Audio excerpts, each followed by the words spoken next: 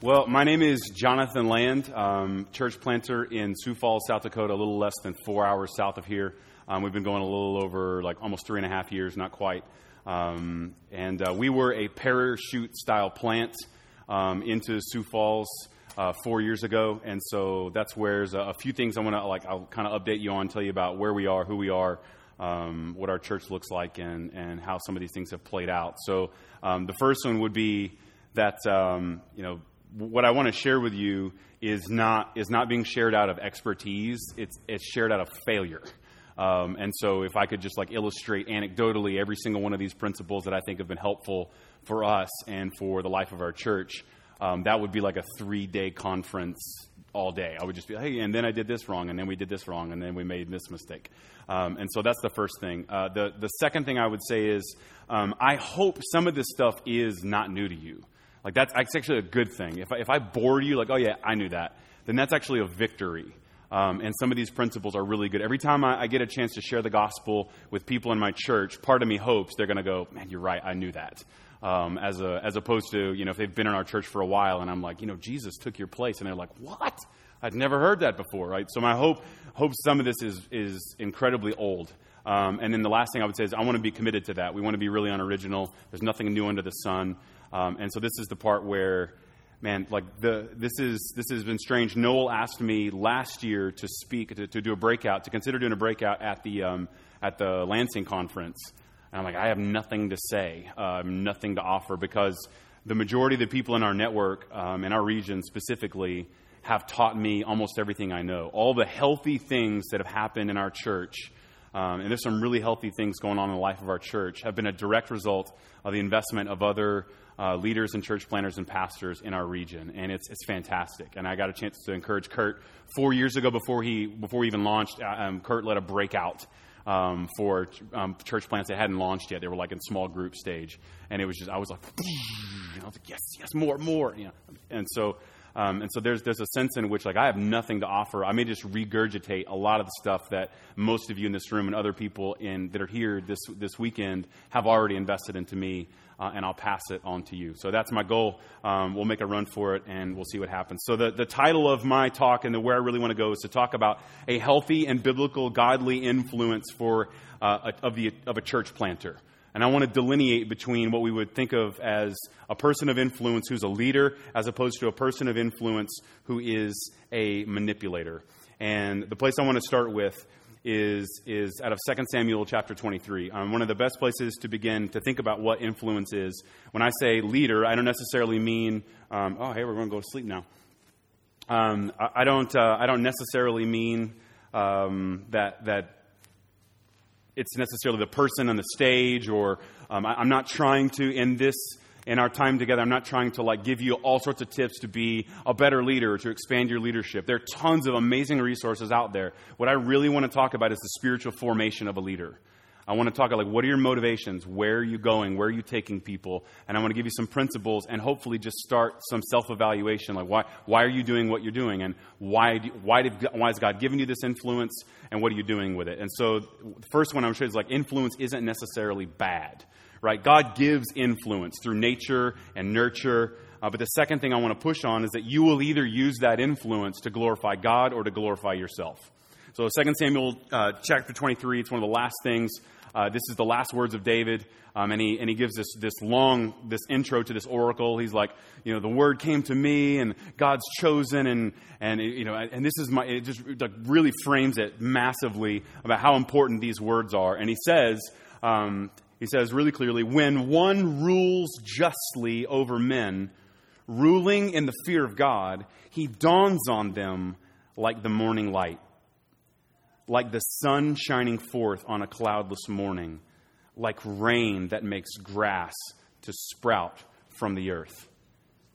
So the first thing I want to show you, most people, maybe we're in this room the same way. Most people have a problem with authority because it's either been wielded badly or it's caused some damage. But I want to show you, authority in and of itself, influence and leaders, they're not bad. This is something God uses, and David is. Remember, this is the appetizer for Jesus talking here, right? This is a guy who had authority. He was a leader and kind of planted the seeds to make you wish there was a better leader, right? This is the role of David. And he's saying, look, when someone rules justly over people, there's a couple things that happen. And then toward the end of the chapter, he says this, but worthless men are all like thorns that are thrown away, for they cannot be taken with the hand. But the man who touches them arms himself with iron and the shaft of a spear, and they are utterly consumed with fire. So here's what I would say. Leaders, we're going to delineate this over and over again, this picture between a ruler, a God, one who leads in the fear of God. A leader gives illumination and life. A manipulator, a worthless person in this particular case, causes conflict and manipulators cause conflict and make you want to fight them. Did you catch that? Like, even now, in our time together, if what I'm doing helps, right? If I can lead you towards something that's helpful, you'll leave and go aha, there'll be a darkness lifted. There'll be a light, right? And you'll be like, oh man, it's dawned on me, and you'll feel like you'll have a joy in life, right? Whereas the opposite of that is if I'm manipulating you, I'm using you to glorify myself, then you'll want to arm yourself and spear me. Right? That's what it says. You get that? Have you met that kind of a person, or an influential person, and you're like, everyone likes this person, and I somehow want to It says I want to arm myself with iron and a spear. I don't want to deal with this person without a weapon. And so this is the picture I think we see. Leaders give illumination and life. Manipulators cause conflict and make you want to fight them. Now, I'm going to give you 14 different principles that I think are principles for spiritual formation of a godly leader. And as a result, hopefully these will kind of check some things in your own motivation. But I don't want you to feel the pressure to write all this stuff down. The notes, I'm going to give you a link at the end of this time, and it's going to be our website. You'll be able to grab this whole thing, and I'll have an email address up there as well if you want to ask any questions, or I can send you, just ping me. So don't feel the pressure to I want to get all this down. I want you to listen. If there's some nugget here, take a note. I'll give you the entirety of the outline. I'll give you all these notes. It'll be on one of the last things we do, and hopefully we'll have a little bit of time if there's any time left for some question and answering. So I would say influence is neutral, but you need to understand your influence. And one of the misconceptions about influence is that either it's bad or there's something else going on there that you should be skeptical or cynical towards, especially the younger you are.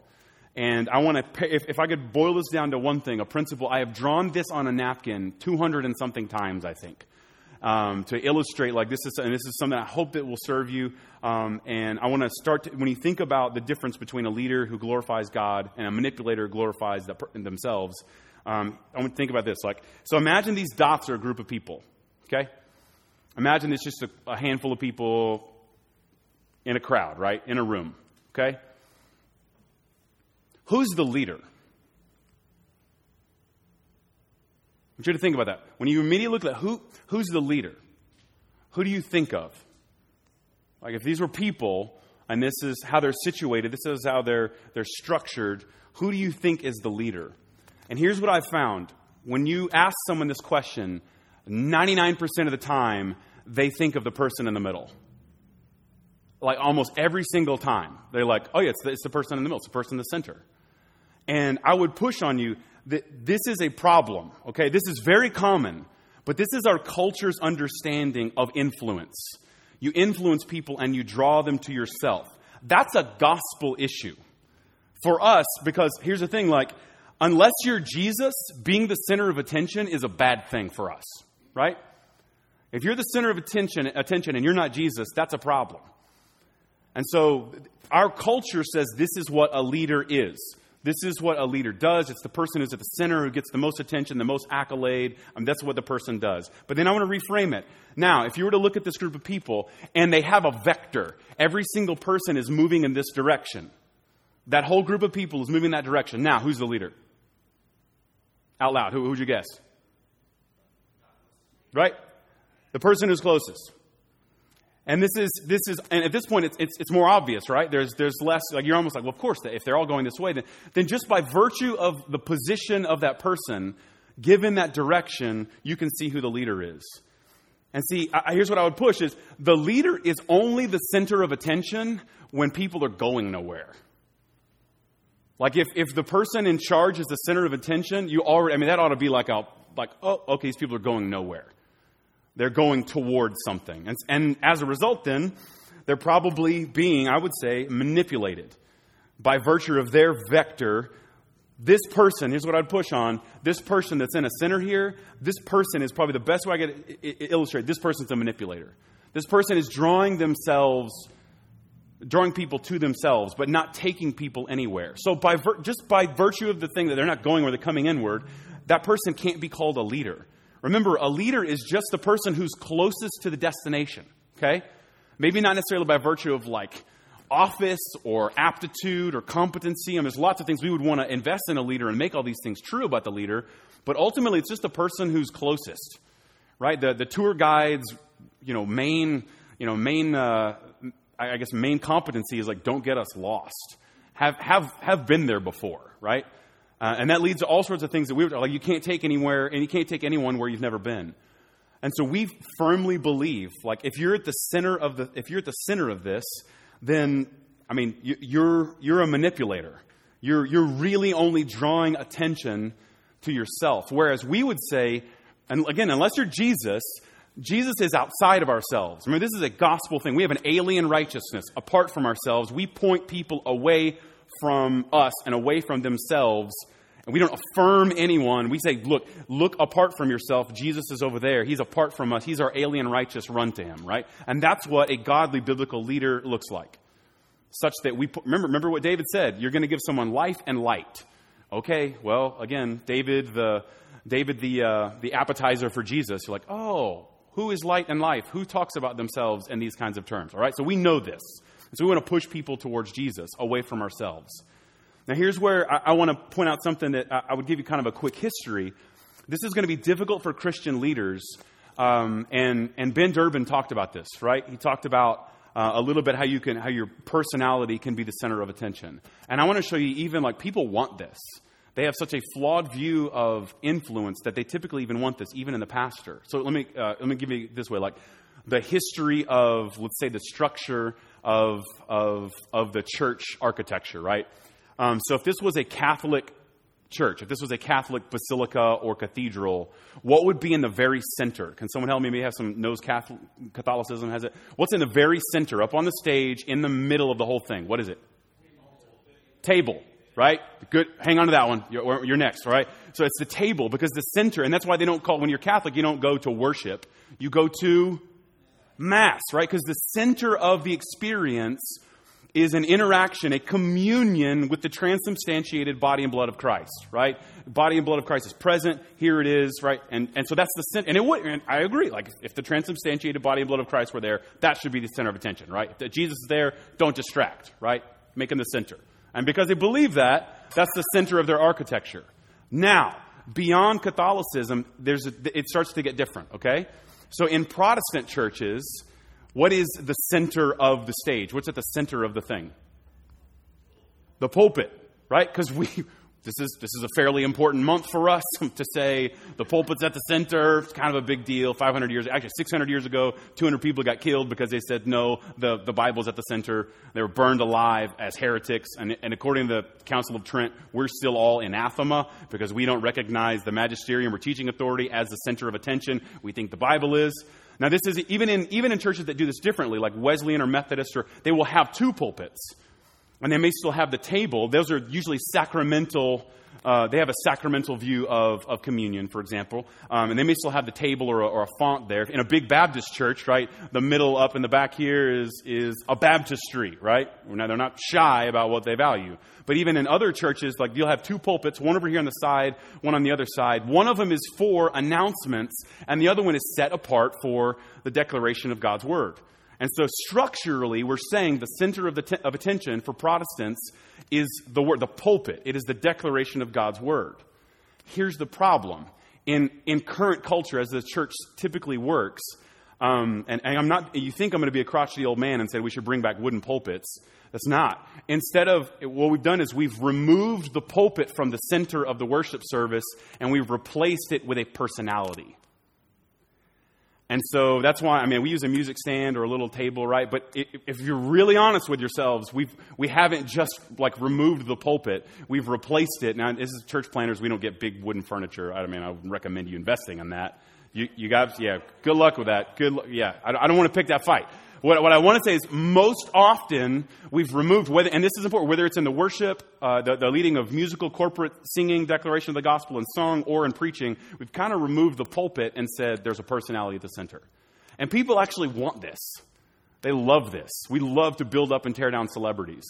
And so this is a big deal for us because this is something people actually no one will push you on. And there's kind of this misnomer that only a jerk would begin to measure their own influence or think about how important they really are. And I want to push back on that. In fact, I would say you can, and in fact, you should measure the influence you have. And it's actually easier than you think. There are tangible ways to do it. Now, do so carefully. But here's one of them. Like, if I gave you 5 minutes with your cell phone, and I said, get as many people here at this address as you possibly can, how many do you think you could get? Right? Now, the where part of this falls apart is not all of us live here, right? And so, but you think about it. I still don't take it back. Maybe if you don't live here, right? How many people could you get here?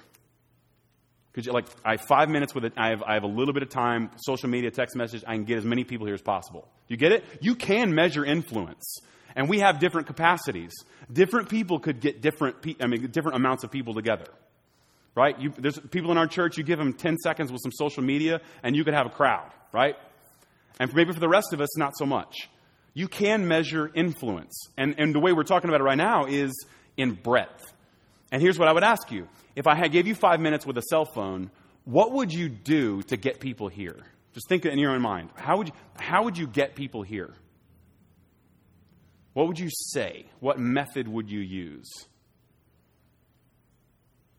And what you just realized now, if that answer is how you view and value leadership. That's what compels you. So if you were like, it's urgent, I need you here, what do you use? You use urgency, right?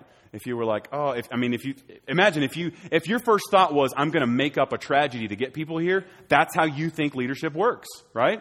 Or if you were, just think, or maybe if you were like, there's this awesome thing going on, come, think about, that's how you probably lead people.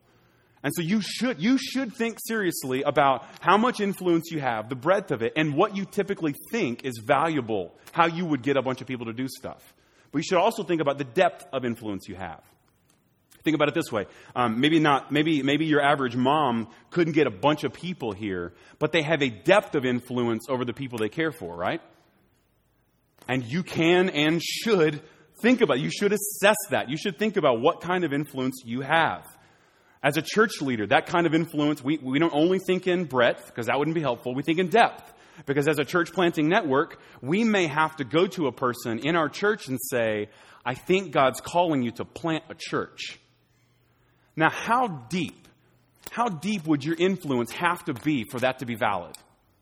Right? So we should be thinking about these things. Wielding influence badly is destructive. It's terrible. And this is important because if you want to measure this now, you just watch people how they use social media. Right? They clearly, this person clearly isn't taking their influence seriously. They're just posting, idiocy. And this is more painfully visible than you can imagine. There are places you can kind of look at this, but when we see a person who has influence, I want to think about not just the way that you influence people, but the people in your church influence others. And I would categorize an influential person in kind of two different ways. A person who is potential, like a potential leader, and a person who is an uncommitted actual. Right? You've got a potential leader and an uncommitted actual leader. And so if you have people in your church that are underperforming, then in the end, if you're underperforming, this is think of in these terms, right? So one kind of underperforming is is someone who's raw, right? New believer, doesn't know theology. They're going to hit and miss, but it's because they're new to this. They got a lot of learning to do. And we get excited about that because there's a lot of potential. But the other side, I would say, you need to be very, very wary of. It's the person who is actually gifted, but is simply uncommitted. Like they're sitting on gifts. And then you ought to be able to think of this. Now here's how this plays out in our church, okay? Our church is mostly, I use terms carefully, our church is mostly people born after 1980, okay? I mean, just broadly. And one of the things we're going to talk about in a second here is what we call helicopter parenting, right? This is the idol of our day. And we'll talk about it in a second here. The idol of our day is don't talk to people about how they parent. Because that's the idol, like, don't tell me how to, you saying I'm a bad parent, right? And so helicopter parenting, people find their identity in their children, and it's called helicopter parenting. They hover, right? Okay? So almost every single person over the age of 50 in our church is a parent that has come to our church following their grown children. I'm not, every single one of them. And the majority of them, I'm wary on this for this reason. The majority of them are still helicopter parenting. They're still, they have 20-year-old, I'm going to say this carefully, kids that are not grown-ups, that are still, they have not cut the umbilical cord the second time, and they have followed their kids to our church. And it's funny, back in the 90s when we had big, like, blow-up youth events, they were like, let's reach the kids, and then we'll reach their families, right? And it was hit or miss. But that's what our church is, right? And I encourage you to talk to some people in our church this way. All the adults, I can't think of any adults that have just like come that haven't been invited by their kids. And here's what we find. There's several of them that come, and some of them are like, they're legit. Like they got degrees. Some of them used to be pastors. Some of them, it's just a big list of like qualifications. Like actually legitimate people, like degrees in theology, successful professionally, but they are so leery to be a part of a disciple-making church. And I want to tell you, like, be careful. When you see someone who's underperforming because they're just like raw, you should love that. You get excited about seeing God shape that. That person's humble, teachable, they're learning their own influence. But the person who has actual, like they're actually influential, they have actual aptitude, they have actual competencies, but they're underperforming, there is a deeper problem. And I would say that person is probably not a leader. That person is a manipulator. Otherwise, they'd be wielding their influence rightly, right? And they would just go be a part of a church they can actually buy into. Instead, they kind of want to like, I'll give what I want. Because in the end, my influence is about me, and I'm going to wield it selfishly. Right? So beware. Like leaders, people come in, the way we talk about it in our church is somebody says, I want to preach. Like I was already thinking, you probably can't preach for a long time. But whatever I was thinking, I just added a year to it. Right? Like if I met you and I'm like, I think you probably could preach in a year and a half. If that person goes, can I preach? Like that's 2.5. And every time you ask after that, I'm going to add another year. Because like if you don't understand influence in a godly way, remember, you will build and people want to kill you. They want to spear you is what David says. So I'll just give you a big, this is not new for us, but maybe you've seen this. We steal this from Acts 29 leadership resources. Rob Barrett, Redeemer in Washington. If you just think about your influence and how we can measure it and should wield it well, you have influence at least over yourself. You at least have, we think of them in the 3 T's in our church, time, treasure, and talent. God's given you time. What are you doing with it? Whose glory is coming from your time, your treasure? Like you actually have, none of you are naked, so you must have something, right? What are you doing with that money? Who's being glorified by it? And then your talent, like where's your best effort going? What do you procrastinate on, but what do you actually double down on? And that kind of influence can be measured. And in fact, if you think about it, this way, like a leader of self will start to lead others, right? They'll be a contagious magnetic leader. They'll start leading people to where they're going. And for us, that's being changed by the gospel. And that person typically starts leading other leaders. And then that person can lead an organization. And that person, if they're doing that well, will start leading a movement. Now, incidentally, the first parts of this is the stages of a church plant, right? A person that just like, hey, do you love Jesus? And prioritize his lordship in your life. Cool. You've met the minimum bar of being a disciple, right? And then after that, like, oh, well, then you start leading others. Being a fisher of men, the ABCs of following Jesus. We're going to leverage what we have and lead others to Jesus, right? And a lot of people, this is a healthy place to live. But God starts to, again, give us kinds of influence that then you have leaders who emerge that not only are they leading others well, but they start multiplying and leading other leaders.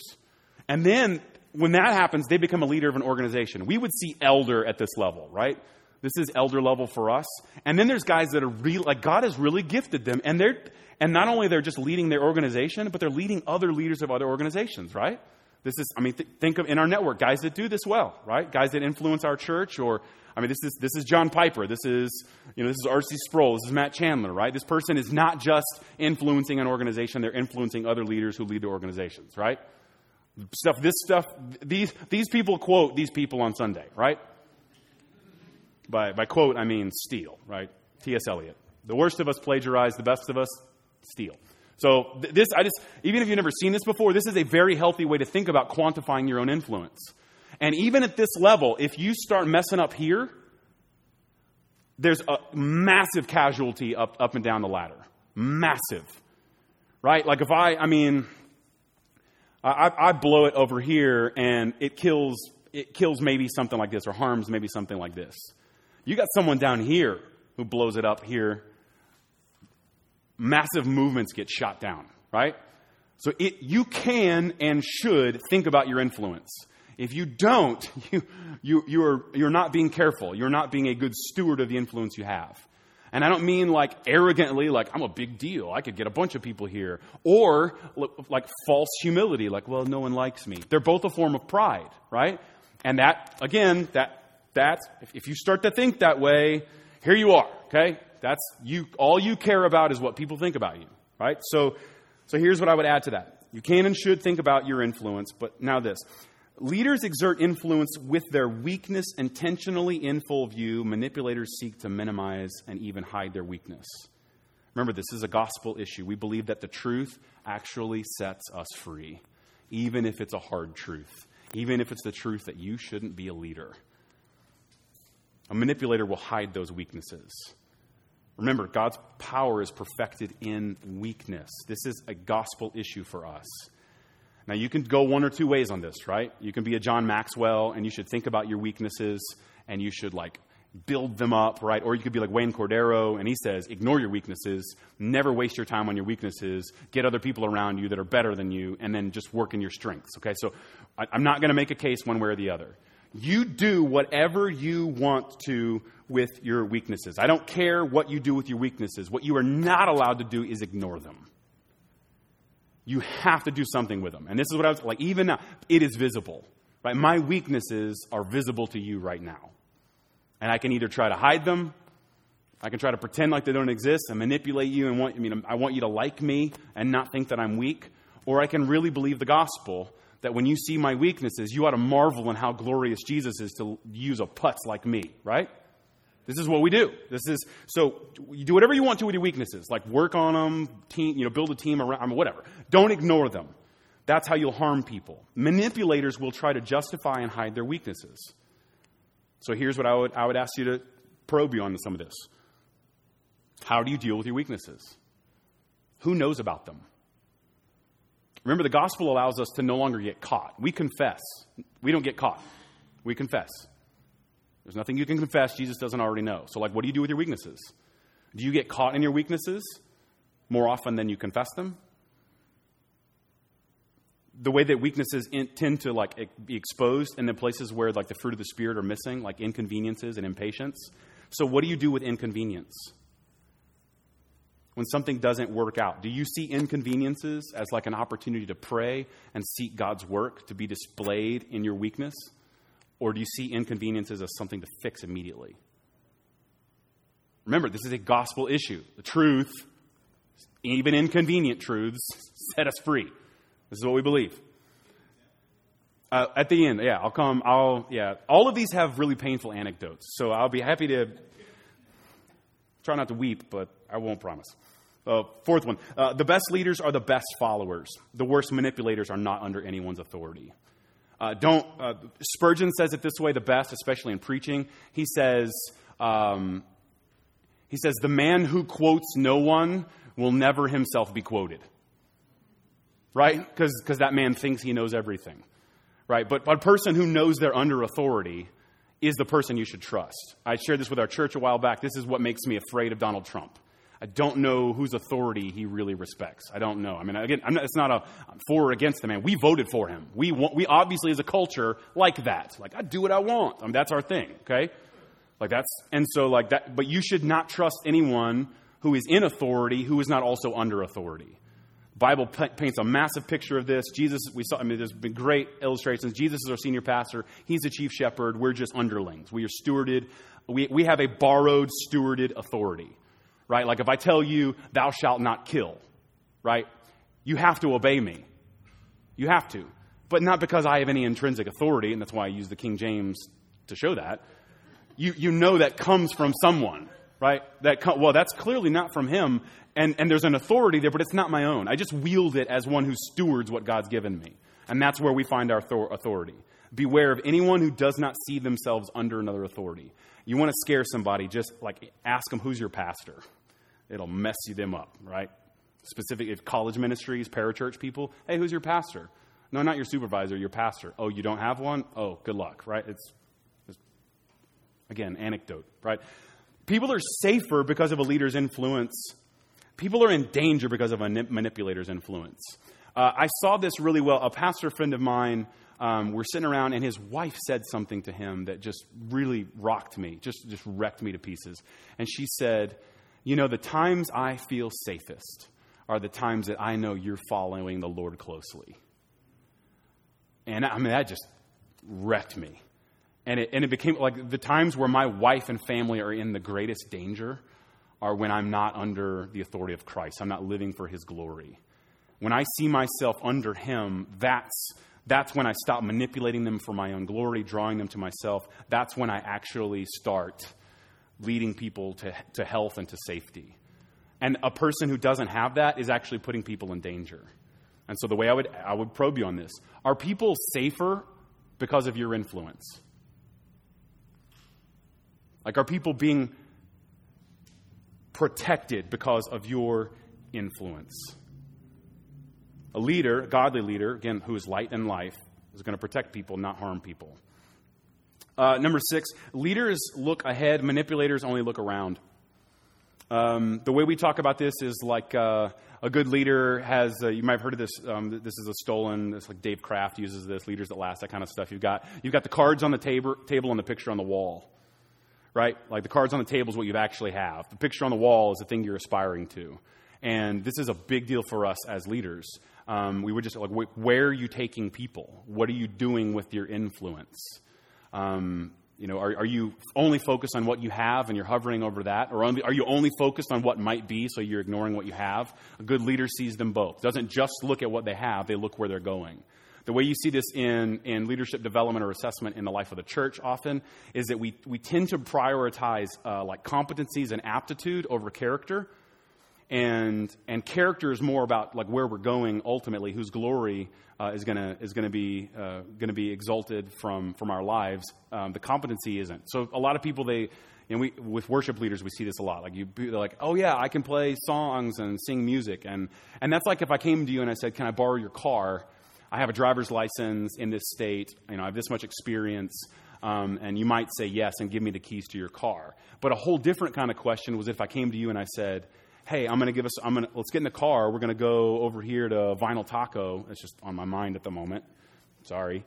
Hop in with me. Give me your keys. I'm going to take you to Vinyl Taco, and then we'll be back in an hour and a half. One of them is just about, I have the competency to do this, and the other one is like, here's where we're going.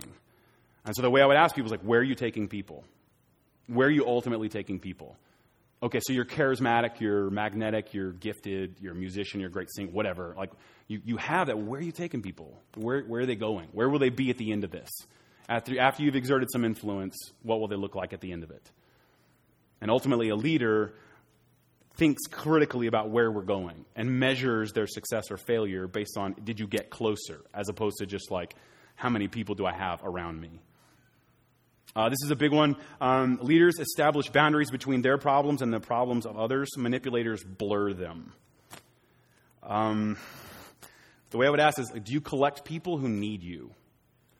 Do you have a collection of people who just really, really need you? Think of it this way. When you're in an airline and you're sitting with a child. Have you ever done this? And they say, when the mask falls out, like because you might lose cabin pressure, they say, if you're sitting with a small child, who do you put the mask on first, yourself or the child? Yourself, yeah. Because if you're like, oh, you first, then you'll both die.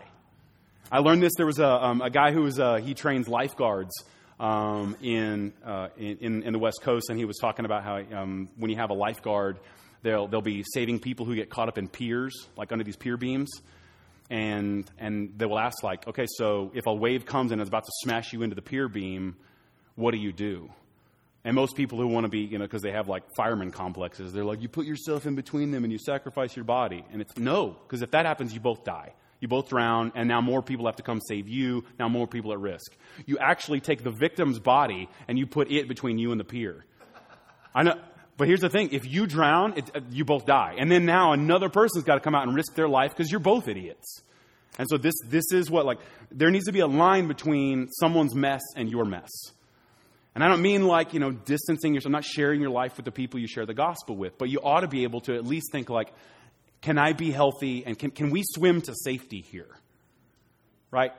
And the way I would test this is like, is your church a church, or is it just a big counseling ministry? And there's just a bunch of messy people who aren't getting better, but they feel better because you're around them. I mean, like, are you really actually leading people away from that? Who do you gravitate toward? Do you gravitate toward needy people? Well, if you're not careful, you're really just like meeting and trying to like secure yourself in your own insecurities because you have problems. I mean, again, like, do you collect people who need Jesus, or do you collect people who need you? And how do you measure the difference? 8, leaders are committed to substance. Manipulators are consumed with image management. This is our culture right now, that's kind of run by consumerism. We usually want to look wealthy at the expense of actually being wealthy. Have you seen this? People will go into massive debt just to look well, which is it's the opposite. That's like, I'm going to be poor so I will look wealthy. That same kind of culture infiltrates the church. And the way I would push on, like, good leaders actually have content. There's substance. There's something that means something. They don't care just about the appearance of something. In fact, they push back that appearance to see what's really underneath it. The way I see this in some people, you like, I don't know, people are discipling others or leading others, and you go, hey, how'd that go? And they'll say things like, we had a really good conversation. We had a really good conversation. Okay, the goal is not to have a good conversation. Where are you taking them? Like, where ultimately are they going? Is it just that it appeared like progress, or is there actually substance behind it? That means for us, discipling isn't just being able to get people to answer questions, but it's actually teaching them and helping them to have instincts for themselves, to have instincts to answer those questions, instincts to know right from wrong, instincts to apply the gospel themselves, help them develop their own instincts to know the Bible, to have a gospel identity, right? 9, manipulators are hoarders of what is most valuable. They have a scarcity mentality. Leaders are devoted to multiplying that which is the most valuable. They have an abundance mentality. So here's what I would ask this. What are you currently hoarding and protecting? The things that you have influence over, right? I mean, even if it's just yourself, right? Time, treasure, talent. But even if it's people in your church, what are you protective of? What's the thing you don't want to lose the most? For some leaders, it's like this. Do you share your sermon prep resources, or do you hide them? Right? I know my own instinct, like in the last decade, has had to change because I actually want to do this right.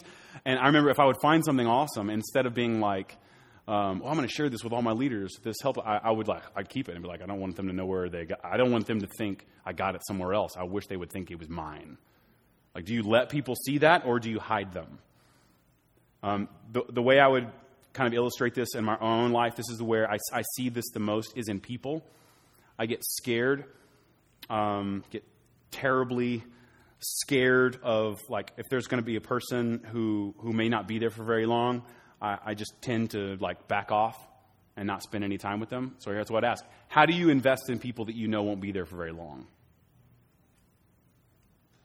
Do you really care about only benefiting your own church, your own people, your own groups? Or is it possible that God might be using you to empower someone else to be a missionary, an awesome church member in someone else's church? Again, if that bothers you, then you probably just want glory for yourself.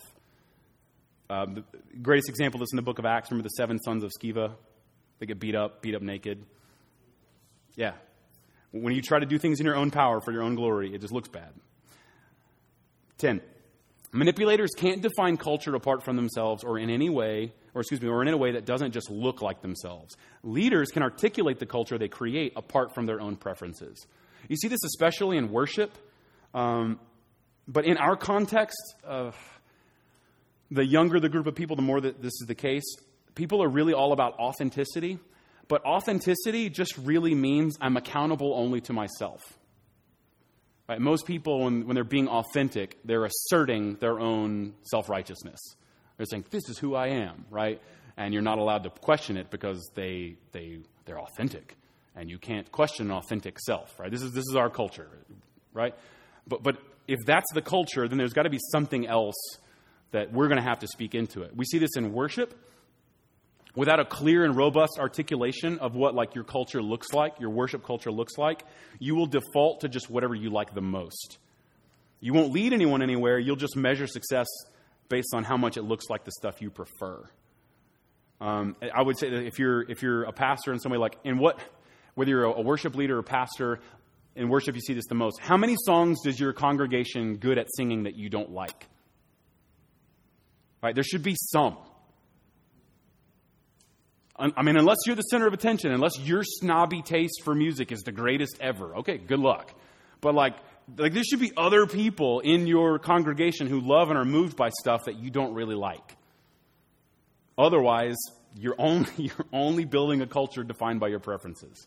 You should be able to have a robust articulation of what's valuable beyond what you prefer. Like, I don't really prefer this, but I see God working in it. God's being glorified in it.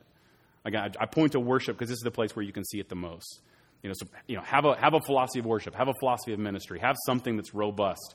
Because without defining it, you'll just default to like whatever feels good to you, right? Whatever you like, that's what you'll pass on. The way we talk about it is like, however you were discipled, that's how you will disciple. Verse 11. Manipulator right there, right? You see it?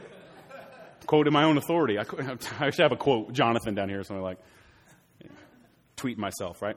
Manipulators get tired of saying what's right. Leaders know all the ways that their people need to be reminded of what is right. I see this in myself the worst.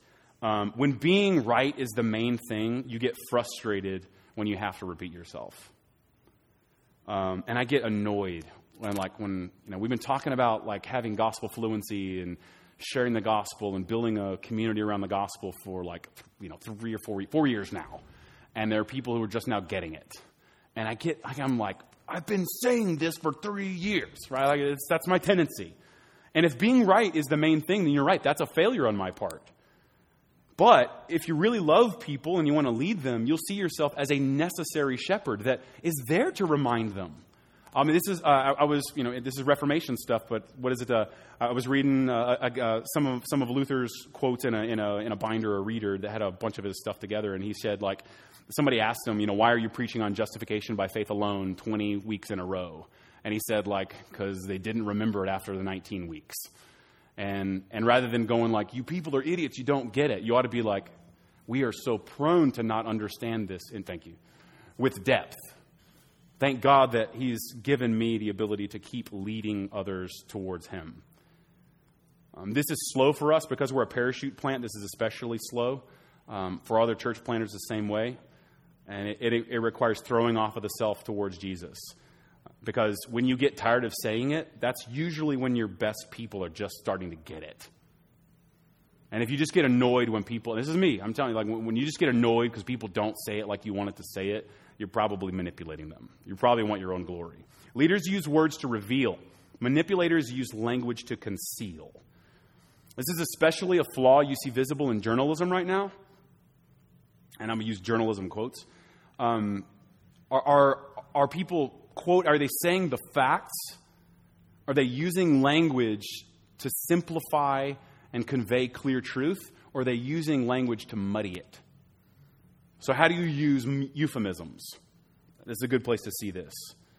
Do you spin things?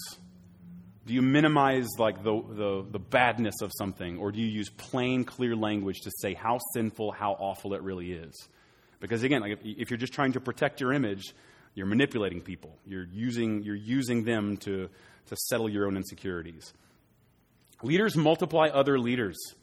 Manipulators hinder other leaders. The way I would say this is this, like, if it's worth doing at all, it's worth training someone else to do it. Remember I talked to you about helicopter parenting? Right? Psalms tell us this beautiful picture of children, right? And it gets misquoted all the time, right? You take, children are like arrows in the hands of a warrior. Blessed is the one whose quiver is full, right? Like, oh, that's beautiful. And it completely misses the point that, like, what's the purpose of an arrow? But to pull it back with strength and then bury it into the heart of the enemy. Children, helicopter parents, are mission ammunition.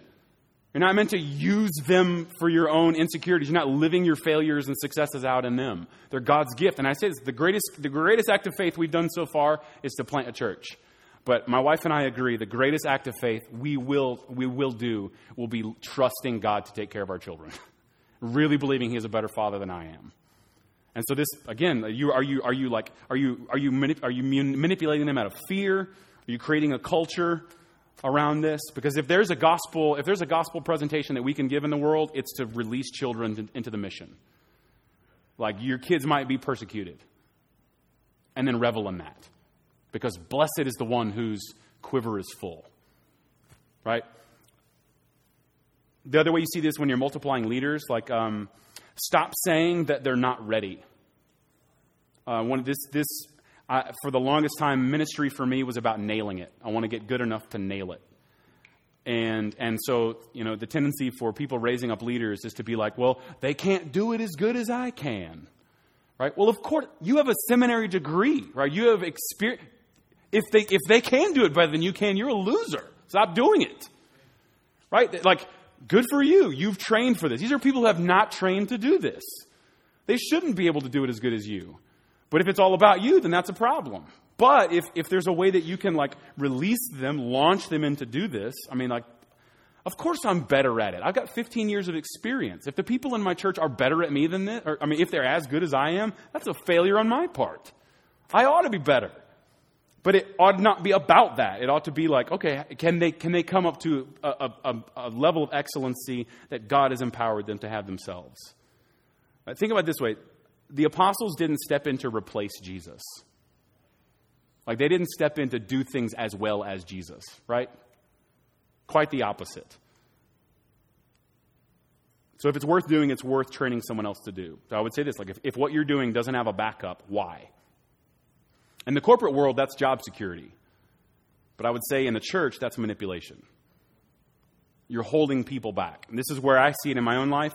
I lead a gospel community, and it's really hard to be a gospel community apprentice leader under me.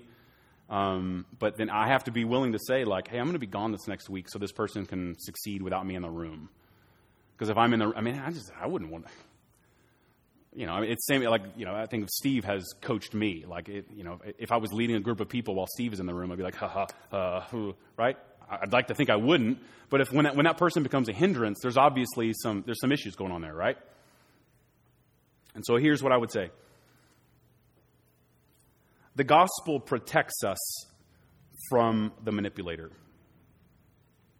The gospel protects us from the manipulator. Ephesians 6, the full armor of God, says this way: in all circumstances, take up the shield of faith with which you can extinguish all the flaming darts of the evil one.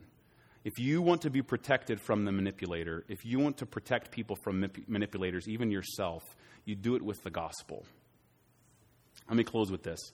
Meg Meeker is a pediatrician, sociologist as well, does some social psychology stuff, and she wrote a book called Strong Fathers, Strong Daughters. I have two little girls, 6 and 8. And what she shared with me is really powerful. It hit tons of issues in my own life. But essentially this: everything my daughters will believe about a man, they'll learn from me. For better or for worse. Right? So if I don't pray, if I'm not a man of faith, what are they going to expect of a man one day? Like, that's optional, right? But here's the scarier part. If I don't show affection to my daughters, if I don't love them, physical touch, caress them, have intimacy with them, hold them, hug them, right? What are they going to do with the first guy who comes along and wants to put their hands on my daughters? Right? So if I don't affirm my daughters and build them up, What are they going to do when the first sweet talker comes along and says nice things? And the goal is, as a father, that when some man comes along and is ready to pursue my daughters, they're going to come along and they're not going to find any weaknesses on my part.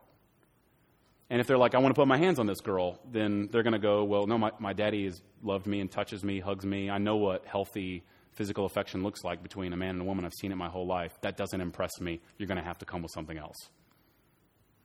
And if they start like sweet talking, right? Tell my daughters nice things, they're going to go like, this doesn't impress me. My father edifies me, builds me up, speaks truth into me all the time. You're going to have to bring something else, right? And if I'm going to protect, again, if I'm going to protect my daughters from the manipulator who's going to promise all these things, then I'm going to have to instill these things and model these things in them to begin with.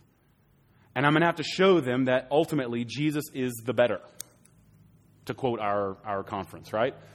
Jesus is the one that's better. And so that when a man comes along and wants to tempt them with these things, then they're not going to be tempted. They're going to be like, I already have this. You're not giving me anything I don't have. Unless you lead me to Christ-likeness, I'm not with you. Well, now you know where this breaks down. I'm just a sinful dad. But when you start to apply that to your church or even to my children, this is what you find out. This is what I would argue. The enemy comes and offers to people who are insecure and longing all of these things. And a person who knows and believes in the finished work of Jesus knows there's nothing that the enemy can offer you that you don't already freely have in Christ. Nothing. And when you know that, you can lead people away from manipulative tactics, right? And when they know that, they're even protected from you. And they know ultimately they need to look apart from themselves to Jesus. The gospel will do this. The gospel causes us to have some health in this area. So as I began, since there's nothing that the enemy can offer you that you do not already have freely in Christ, you can wield your influence rightly. If you know that you can't give anything to people that they don't already freely have in Christ, then you know that the best thing you have to give them is not yourself, but Him. The way I saw this is when I looked back in my own life, I saw my own dating history before I met my wife. And this is, again, I want you to see my weakness on this. I had a history. I had dated seriously girls that had massive daddy issues. And at the time, I didn't note it, right? I didn't see it. No one pointed this out. But they had massive daddy issues. And I came along and was the sweet talker who said just the right thing at the right time. Not to lead them to Jesus, right? But to manipulate them into glorifying me. And my prayer is that you and I will equip people, wield our influence rightly to the point where, since influence is a God-given gift, we will glorify Him ultimately by the way that we point other people towards Him. Because we know there's nothing that the enemy can offer you or these people that Christ hasn't already freely given to them. So there's my 13 points. I want to open up to some questions. If I can illustrate something. We got about 6 more minutes, so I don't want to waste anybody's time. But if there's no questions, we'll dismiss. But if you have any questions at all, I would love to clarify a point. If there's something like I didn't see eye to eye on that one. What do you mean by that? I would love to help clarify that. So, you and Langston, you had one. So you said, "Can you give me an example?" Okay, all right. No, go for it. He didn't remember it, so we'll come back to it. I'll scroll. So you mentioned this idea that leaders don't hide their weaknesses. And I've run into some pastors where they're like, you can't show your weaknesses to your people, even if it's outside the church. How would you respond to that? How do you try to model showing weakness even to people within your church, etc.? Does that make sense? Yeah, I'm going to repeat. Since we're recording, I'm going to repeat your question, and also so I get it right. You said you run into leaders that say you can't show your weaknesses. how do you respond to that? To that leader, or how do you like model my response to my church? Okay. I would ask good questions. I would be like, I'd just ask them, I'd quote the Bible and be like, hey, what's your skalops, right? What's the thorn in your side that in the end points you to the sufficiency of God's grace? I'd want to have that conversation because it's likely this is not a gospel-believing pastor. I know that's an oxymoron, but good luck. Welcome to American evangelicalism, right? We really believe like if the truth sets us free and His power is made perfect in weakness, then that's something we don't just expect that of our people. We actually see that. That's our own story, right? Anyway, so I would hopefully ask good questions and not, hopefully share the gospel with a pastor, right? Write that down. Tweet that. But how do you model it with your people? I would just say, again, assume all your flaws are on display. So my people, I hope they know, I don't hide them. My tendency is going to be toward arrogance. My tendency is going to be towards, a haughtiness. And so I just have to be the lead repenter in my church. I guess Ben Durbin had said that as well. I think talked about follow me. And my goal, I shared this out of 1 Thessalonians, is make it to where the people following you would have to sin to step out from behind you. And if they're following you, they're going to look more like Jesus, not just you. But if they do have to step out from behind you, then you still want to lead. You just lead with confession. You lead with repentance. Be the first one who says, man, I did that wrong. Or, and so I've had to apologize for stuff. I'll say, I don't know, I'll give an example. I'll say things that are just dumb off the top. I think this is a safer place to kind of be mouthy, but it's not healthy in front of my church in a way that can be harmful. And I remember, so there's a guy here, he's a potential elder. His name's Andy. Wave your hand, Andy. Andy could get 5,000 people here with social media in 5 minutes. That's his influence. Okay. I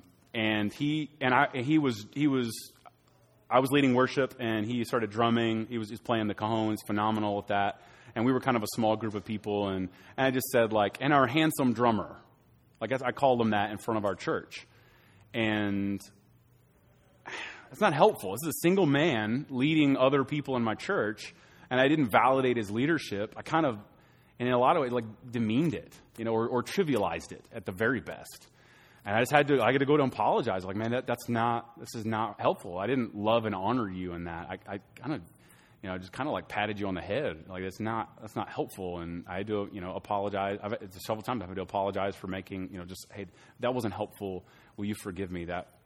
So I don't know what it's like for you, but that's what it's like for me. I'll regularly have to lead in repentance and go, I was hasty in this way, or I was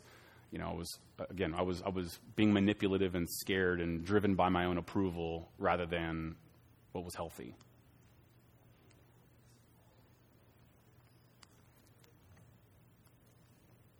Brett. This is 1 minute. Sorry. 1 minute. Oh, yeah. Perfect. Well, then let's. Do you have that link or the? I do.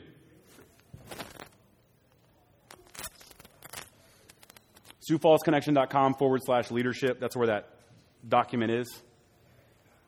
And then we tried to get the longest possible URL in the world, but it was taken. So we had to live with that one. And my email is jonathan@SiouxFallsConnection.com. Hey, I love you. I love you so much. I love the influence of this network on my church. There are healthy things in the life of my church.